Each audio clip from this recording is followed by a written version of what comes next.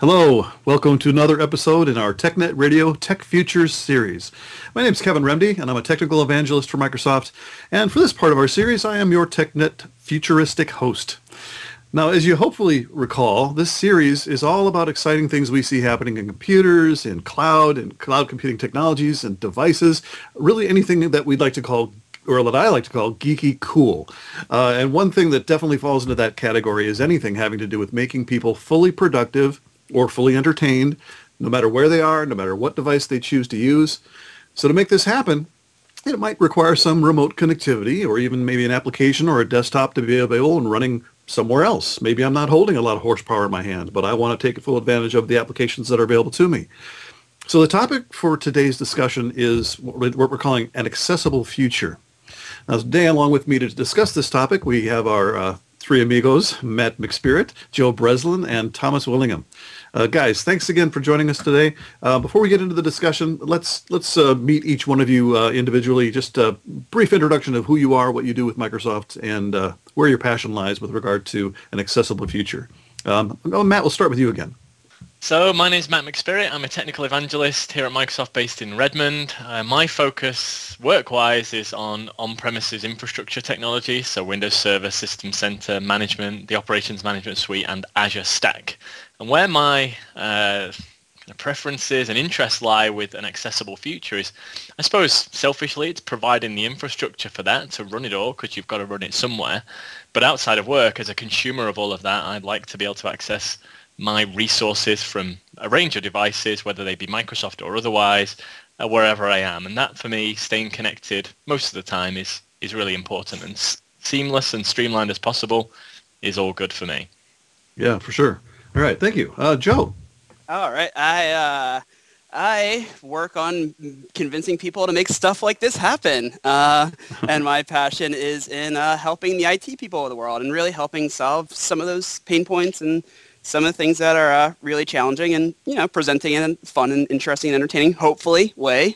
So thank you guys for being the actual talent and knowing stuff to talk about here. I'm just sort of here to hang out. All right, excellent. And Thomas.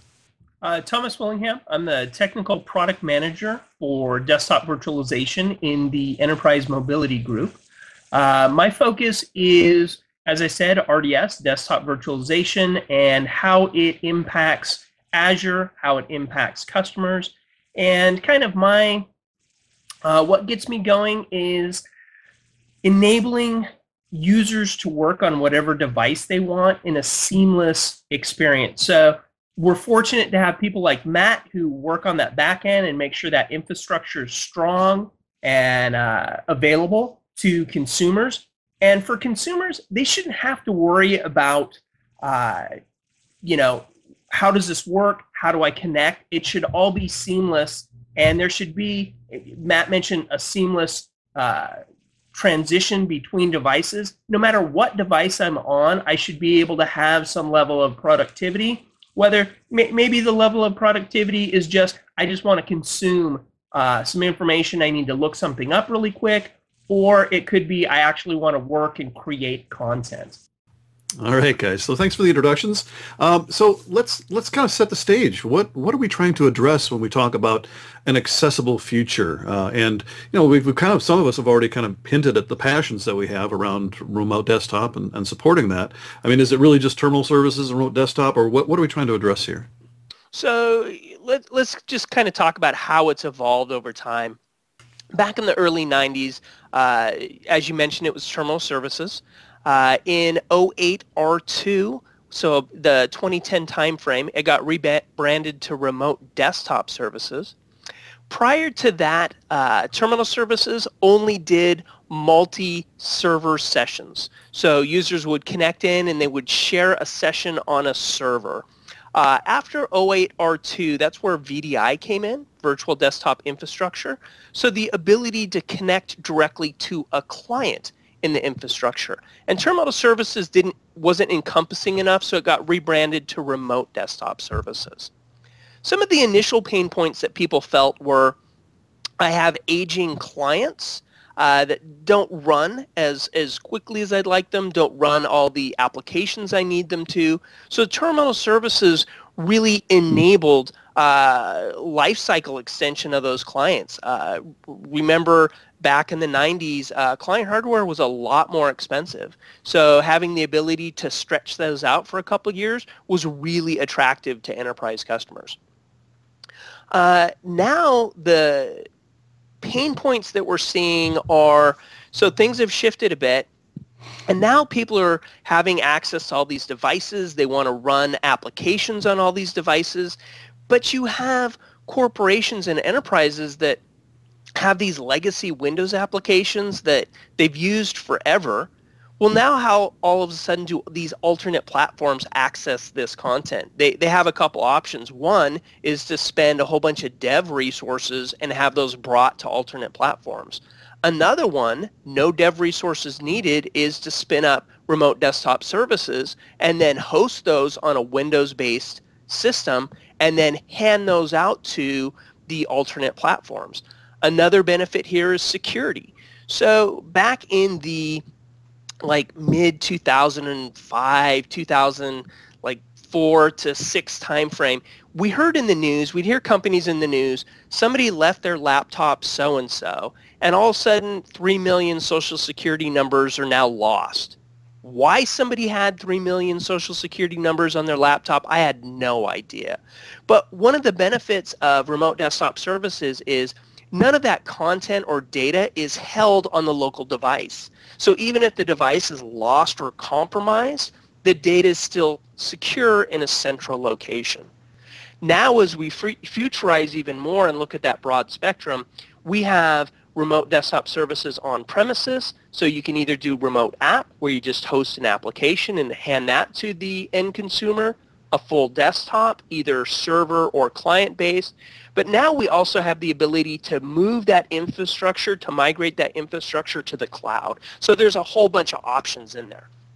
Yeah, for sure. I know you touched on a lot in that answer, and I kind of want to step and maybe piece out some of those pieces that you mentioned, because they're all very, very important topics, and I think each of us could probably contribute our own thoughts or even our own remembrances of days gone by. For example, back in the day, I was an IT manager, and that's what we did. You mentioned those clients that we would want to repurpose. So rather than just getting rid of those old desktops that we had under desks collecting dust or putting them in a closet somewhere, we actually repurposed them in a classroom. And here you go. Here's a terminal services session for the students that were coming into our company to learn our product. Go ahead and remote desktop connect, terminal services connect to this server over here and do your work on that. So it was a early experience of doing that, and of course great partners like Citrix and others have added value to the foundation that we started with terminal services and carry forward with the remote desktop. Matt, do you have anything to add with that? I think the key thing that I remember with RDS historically, and I didn't spend a huge amount with terminal services because I'm so young and fresh-faced, as you can tell. So I was really only RDS focused. That hair, he earned that cutting his teeth. And this is stress since joining Joe's team. I had complete brown hair before that. Yeah, it's only been a year. So my RDS experiences were really around the first, from historically hearing horror stories about how complex it used to be to set up connection broker farms and so on, and seeing the evolution through to 2012 and 2012 R2 and how streamlined that whole setup process has become really enables IT to provide it to end users and consumers a lot more quickly and easily and in a more stable and reliable fashion. That was one takeaway that I took as things have evolved. But the biggest one that I've seen evolution-wise, and it fits in with what people and users expect nowadays. If you come from your device and you go to a terminal server or a remote desktop server, you don't want it to look like the machine from the 80s, even though it's running today's software. You see so many organizations who turn off all of the color enhancements, turn off all of the fancy graphics to really optimize the use of the protocol, remote connectivity-wise, to give a usable experience. And by turning all those off, it's like going from a local Windows 10 experience back to a remote Windows XP experience, and it's not seamless. It's not a great transition for people to make. And so my biggest learning I've seen and experience that I've seen through RDS coming up to the most recent and the next release, 2016, is just how much more efficient and how rich the remote experience is the local-like experience, even for applications and workloads that you would traditionally have never put in a remote environment like CAD and very high-intensity graphics type workloads. That kind of stuff is all now so rich that it can be perceived as a local-like experience, and I think that's really important. Well, then key to that, I think, too, is, and what kind of amazed me the first time I saw this work, a couple things. One was having a touch-enabled device, remote connected to a desktop that I had sitting at home that happened to be running Windows 10, and the touch worked. Yeah. On a remote desktop session, I had the full desktop experience. I had the full touch experience, even though the device I was connecting to didn't support touch. Yeah. I couldn't sit down at it and use touch. But here I am on a touch device working with it. It's not so laggy that you touch one thing and then wait for it to respond at the other end. It looks and feels like it's local. It's really powerful. That's huge. Joe, you have anything to add to this? Yeah, no, and all those times 100, and just seeing like sort of the scale of things like cloud computing and the ability to really centralize and really optimize those resources, and where devices are going to get smaller and smaller and smaller and become essentially invisible while be interacting with this thing that's not actually in the clouds. I don't know why I'm pointing up there. It's really big server rooms that are connected all over the world and backed up, and the cloud's in Matt's office. So it's a very exciting time. So hot in here. And it's gonna be really interesting to see how that continues to evolve. From my perspective, a couple of things I wrote down that Thomas had hit on. The one is definitely that data breaches. They're so painful. I remember very, very well. Back when I first started working in IT support, actually, that was like I guess around 2008. That was like the big thing at the time, and so we actually had in our organization a couple different breaches where there were tens of thousands of social security numbers, credit cards, whatever. Where each of those, that's a huge thing that needs to happen. So it's also like a huge kind of cultural shift in the organization of, no, you can't just email out people's credit cards. You can't just store these on Excel sheets, because while this computer that's under, the server that's under your desk that runs the entire organization's operations somehow, while that may have been like the best way to do business in the past, it's definitely not anymore. But at the same time, the reality is that there are a ton of people out there that are, while there's all these great exciting things happen with Windows Server 2016, there's still a lot of people that are still stuck back there, and it's, I think, our opportunity to help get them to this much less painful and much more accessible future. So did those breaches coincide with your time of employment?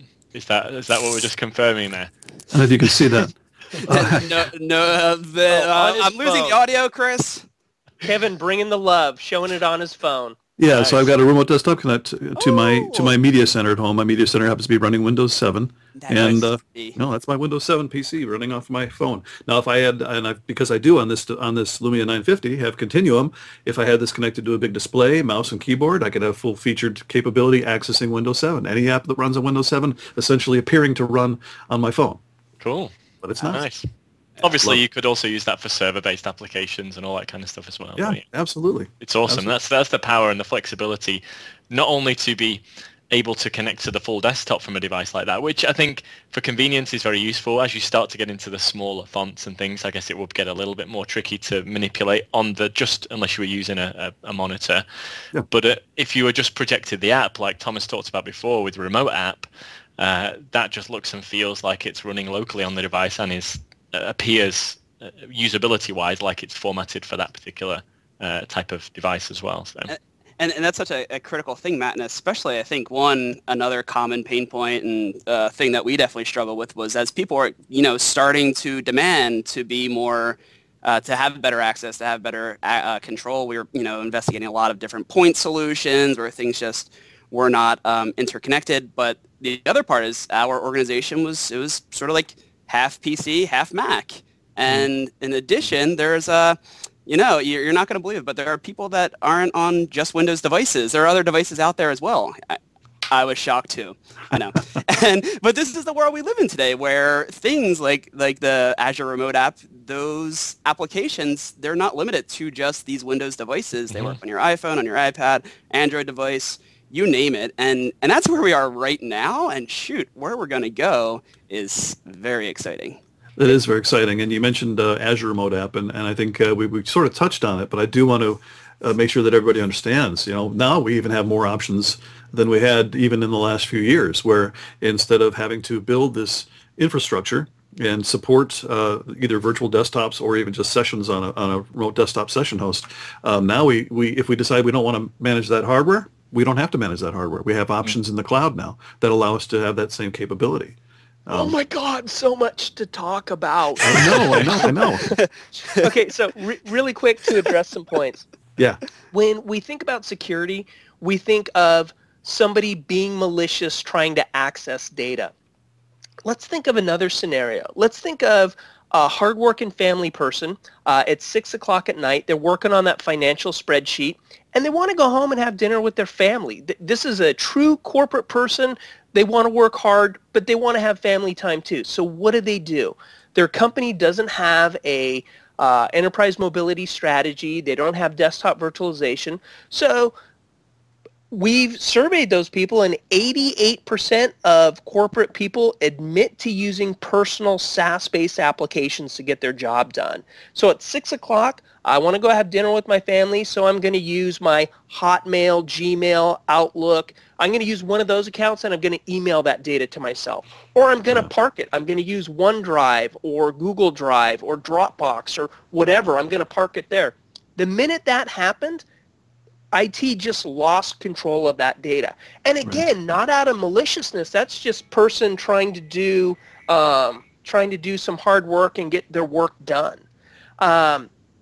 Second, we talked about, Kevin mentioned the spectrum of deployments that are available, being able to deploy on-premises or being able to deploy in the cloud or hybrid. We understand that not everybody is ready to go all into the cloud right now. And we have solutions for you. While we're still building a really strong on-premises offering, we're also focused on our cloud-based offerings, Azure Remote App, RDS, and IaaS. So using those solutions, you could put your infrastructure in the cloud and yet still put data and resources back on premises.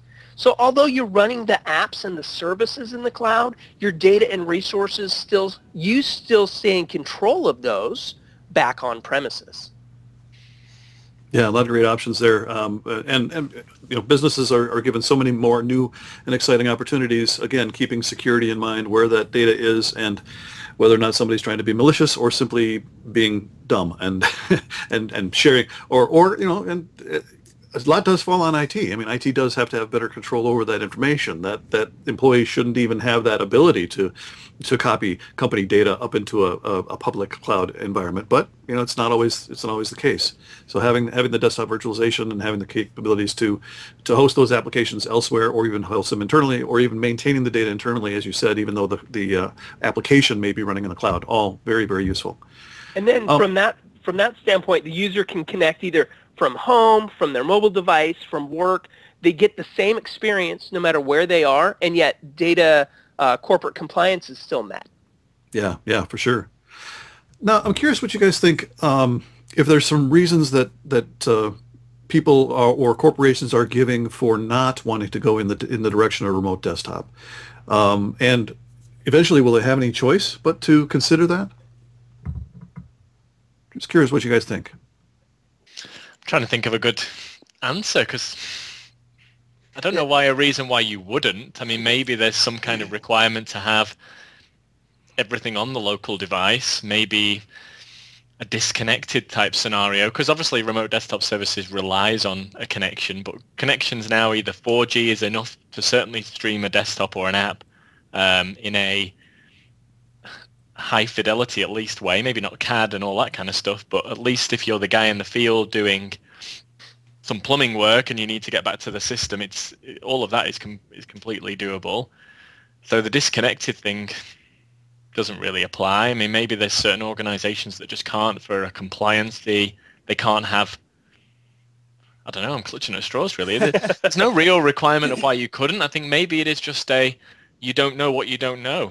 In terms of, a lot of organizations don't actually know that they can do this sort of stuff, and they just assume that the server is where perhaps there's a file server and a file share that they know that they just drop their stuff there, and that is their keeping everything in the corporate walls, and they VPN back to get that document, and they put it back there when they've finished, and they don't realize that there's this world of remote desktop experiences that they can consume, either the full Fidelity desktop or just an individual set of apps from the server or cloud.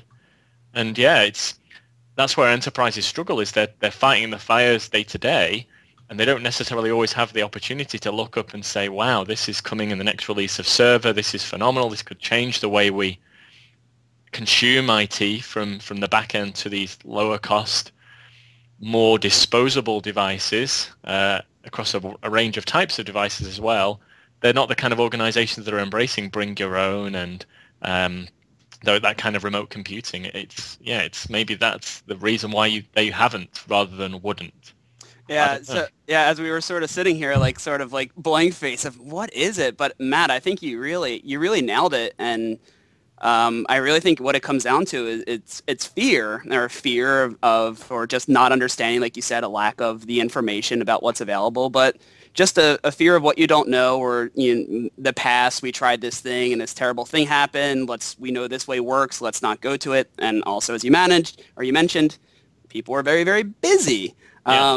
And so I think that's definitely one important thing. And so when I look to IT people and the IT profession and what the role will evolve to, especially as we do move more cloud focused, obviously there's a ton of fear of, eliminating all jobs. But the way I look is IT, I think it will change, like everything else will change, will always continue to evolve, but I see IT as sort of being those technical leaders in the organization that can help people dispel those fears, to help them understand what's important, even having IT people working lockstep with developers to understand, hey, as you're building this new application, why don't you build in, the Intune SDK, build in Azure AD capabilities so that this will be enterprise grade and ready to scale in the enterprise and be adopted in the enterprise, but also you're building a product that's going to be much more secure and just better overall in the long term for everybody. And so it's a great opportunity, I think, to just help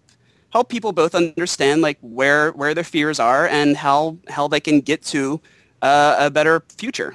I think perhaps, sorry, to add to that just briefly, one of the reasons why I think people, now that I've had more time to think about it, that they haven't, is perhaps perceived, and rightly so, complexity. Because whilst we talk about RDS being significantly more simple than it has been, let's say 2008 and definitely 2003 timeframe, it's still not as trivial as next finish. Yes, enabling RDS and configuring a farm and the connection broker and the web portal and all of those things are relatively straightforward for an IT professional, but that's not the end picture. There's secure connectivity from device back to base. Is that going to be the gateway? Is it going to be a VPN?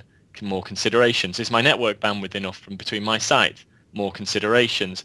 Do I have the right security across the infrastructure? Do I have the right credentials? How do I manage profiles? All of those things are beyond just installing and enabling RDS. And it's very easy to roll it out in a POC style size configuration for 10, 15, 20 users, plus licensing costs and all of that stuff. But at the same time, if you think about, I've got 150 users, 1,000 users, how do I scale it? What are my bandwidth requirements? All of those questions put extra pressure on IT to figure it out before they actually get anywhere. So sometimes, it is easier just to have a laptop and, have stuff locally when you need it and drop it back to corporate environments through OneDrive or an equivalent to keep that data at least moderately secure. But maybe that's one of the reasons. Yeah, Matt brings up a good point, perceived complexity. When we first had VDI and Windows Server 2008 R2, it was super complex. You had to install and deploy about 7 different roles. You had to touch each server individually. You had to do it on the right day. There was possible sacrifice of an animal involved, and then it still may or may not work. When I hear people have deployed 2008 R2, one of the first things I do is congratulate them. The second thing I do is normally apologize, just because it was so difficult. That was our line in the sand, and it was our first offering, and that perception has kind of stayed. In 2012 R2, we've done huge updates to workflow, to the UI, so it's a lot more straightforward. I don't want to use the word simple because it's not simple, but it's a lot more straightforward, and there are workflows now to work user through, to work that IT pro through. So I think there's still some perceived fear about complexity from some of our older versions. And it's not unfounded, too. And not at all. As Matt mentioned, too, it goes beyond the initial setup, understanding the hardware requirements that you need, the bandwidth, the security, and all those, as mentioned. It's an organization that understands, and this is, fortunately, I think, more and more organizations are realizing they are technical organizations. They are based on technology. They can't do anything without technology. And so the value that IT brings to a business is becoming more and more clear. And that means more and more investment and value to those leaders in IT that can actually drive value by understanding, okay, here's where the benefits are going to be. Here's why it's important to support this infrastructure. Here's why we need to scale even beyond what we can dream of now by considering the cloud as the next step for some of these resources that we're trying to manage in-house. It's that really well-defined, well-oiled machine of an organization that understands IT really is at the heart of everything they do. And understanding good DevOps and operations and automation practices, these are all things that are part of that. And remote desktop is just one piece of that big puzzle. It's funny because Jeffrey Snover had a good quote in one of the interviews that I did with him recently, and he said, IT can only save you so much money, but it can make you an unlimited amount of money. So by using IT well said. Effectively, you really can for your business benefit. You're not making money from the IT directly, but you're using IT as an enabler to allow your sales folks or whatever your line of business is to really thrive and be more agile and be productive on the move and at different times and keep your data secure. Because a big data breach or a loss of data in a small business could dent confidence and your business could go under as a result. You know, so those kind of things are incredibly important. And you think, well, it'll never happen to me because I'm just small, but you know, all data is valuable. So absolutely, especially when it can be turned into information. So a key thing that all of you touched on that I want to highlight is the word agile, DevOps, this sort of new reality that we have today. And I think one thing for me, especially as we're talking about sort of the learnings of the past, things that we have now built and improved on, like one thing that was always very frustrating for me, and I'm sure that other people can relate to this as well, is we go and you see like whatever bug in a product and it stays for a year and a half and it doesn't change. But now we're at this place where software and changes are happening more quickly. There are improvements. We are being able to very quickly look at the audience and understand what those new pain points are as things very rapidly evolve, and also adjust how we do things. And this is something that will just, as we move into the future, will continue to get better and better, but it's also a really exciting place right now. So you bring up I'm sorry. Well, I was going to say, Joe brings up a great point. Customers are used to the old server cadence where every 4 years a major release came out. Every 2 years after that, the minor release would come out. And that was a pretty heavy cycle. And if the feature that you wanted didn't get into one release, you had to wait a couple years for it to come out. Now, a couple things Microsoft is doing that to me is really exciting. One is user voice. So customers actually have the ability to go onto these sites, look at features that are being requested by other customers. They can put in their own features. And here's the cool part. Microsoft is actually listening and rolling those features and functionality back in. They have one for Intune. There's one for Azure Remote App. Those are just the couple I know about. I'm sure there's a lot more out there. Loads. Storage, networking, Nano Server, all the key building blocks within Windows Server, I think, have user voice pages. And those features and functionality, the product team actually looks at those and are rolling that back into the product. So the customer really has an impact into what the final product is looking like now. And to me, that's really exciting. That definitely is, and it bodes for a very bright future. And speaking of futures, this is Tech Futures. So I did want to just kind of maybe as our last question of the discussion today, ask you guys what you think what the future holds for us in this area. I mean, let's get out there and dream a little bit. What kind of what kind of scenarios could you see that remote desktops or remote connectivity or remote access of these technologies can actually give us, even beyond what we might be able to dream with today's devices, today's servers, today's cloud? I think the way that Windows Server 2016 is evolving for the future gives us a lot more opportunity to bring in new scenarios that are now relevant to a broader set of groups and users. So we mentioned CAD and graphical stuff earlier on, but we're really talking now in this next release, short-term futures at least, enabling new scenarios for even more powerful graphic-based applications and stuff. So I'm sure Thomas can talk more about the specifics of different kind of graphical, like DirectX, OpenGL, and so on that we'll be supporting, and the protocols and the ways we're doing that through working with the graphics card vendors to really give the richest, and it builds on what I said before, the most local-like, rich experience from a remote-based system.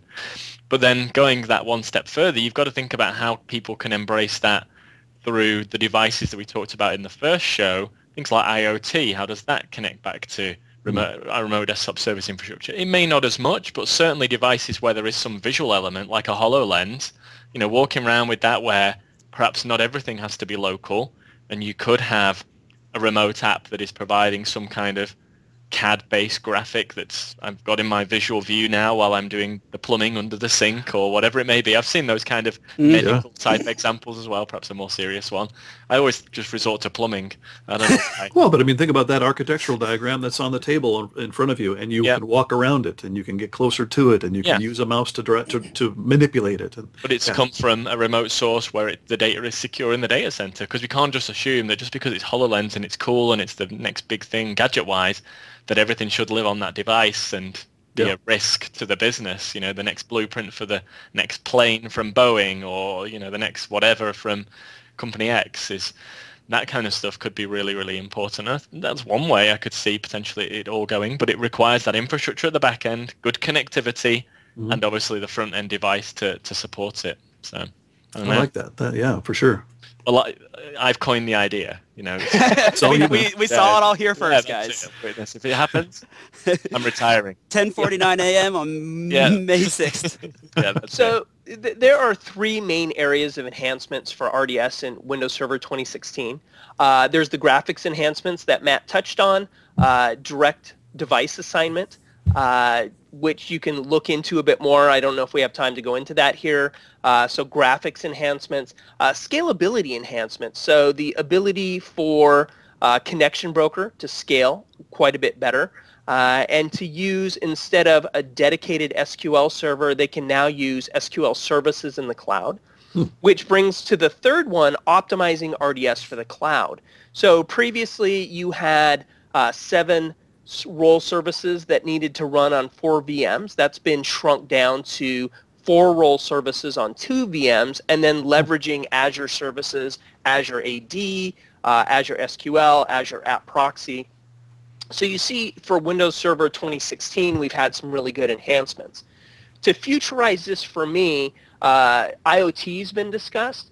I see IoT becoming more like a workflow. So now you're working and being productive on whatever device you have access to. So I did some laptop work, remote desktop. Now I'm headed to a customer. I have a mobile device. I'm working off that mobile device. Maybe there is some newfangled fancy device at the customer site, and we want to be productive on that, and we can remote in, and maybe that device doesn't have the horsepower to do what it needs to do, but through remoting, it has a screen, we can access it. I believe Joe talked about email on Satya's fridge last episode. So how does that get there? How does that get there in a secure way? So I see the future of RDS to be more workflow oriented across these different IoT devices. And does the email go away when you close the refrigerator door? That's always a big question I've had. But Just when you look away. yeah, I know, I, yeah, I, right. I think there was something with a contact lens or something. I don't know. We're still working out the exact details. Hard enough to get ice from my fridge, never mind email responses. But ice, we talked about earlier before the show, is a form of 3D printing. So Yeah, you have a back to- 3D, we're back to you have a 3D 3D printer in your house, Matt? That's amazing. Yeah. Just Those add are- water. those are all I love all that stuff.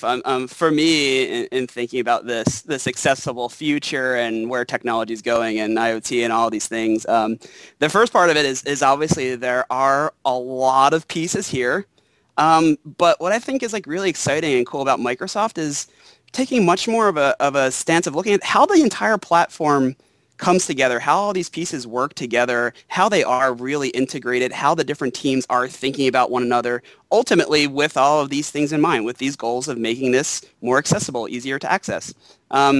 So for me, I think like what's very interesting with an accessible future, I look at that as is having access to information first and foremost. And I think we live in we call it information technology today, but I feel like we live in more of a data technology kind of world where we're trying to make information out of it.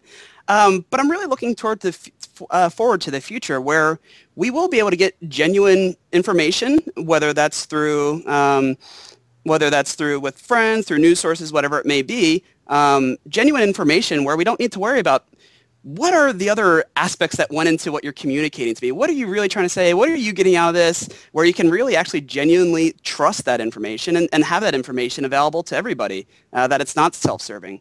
And then, I mean, I think we touched on in the last episode how technology is really going to transform the developing nations. And that one is really interesting to me to help people finally get to a bit more of a level playing field. Like, hey, guys, we're all in this together. We need to work together to bring this accessible future, because it's not an accessible future if it's just us in the northern half.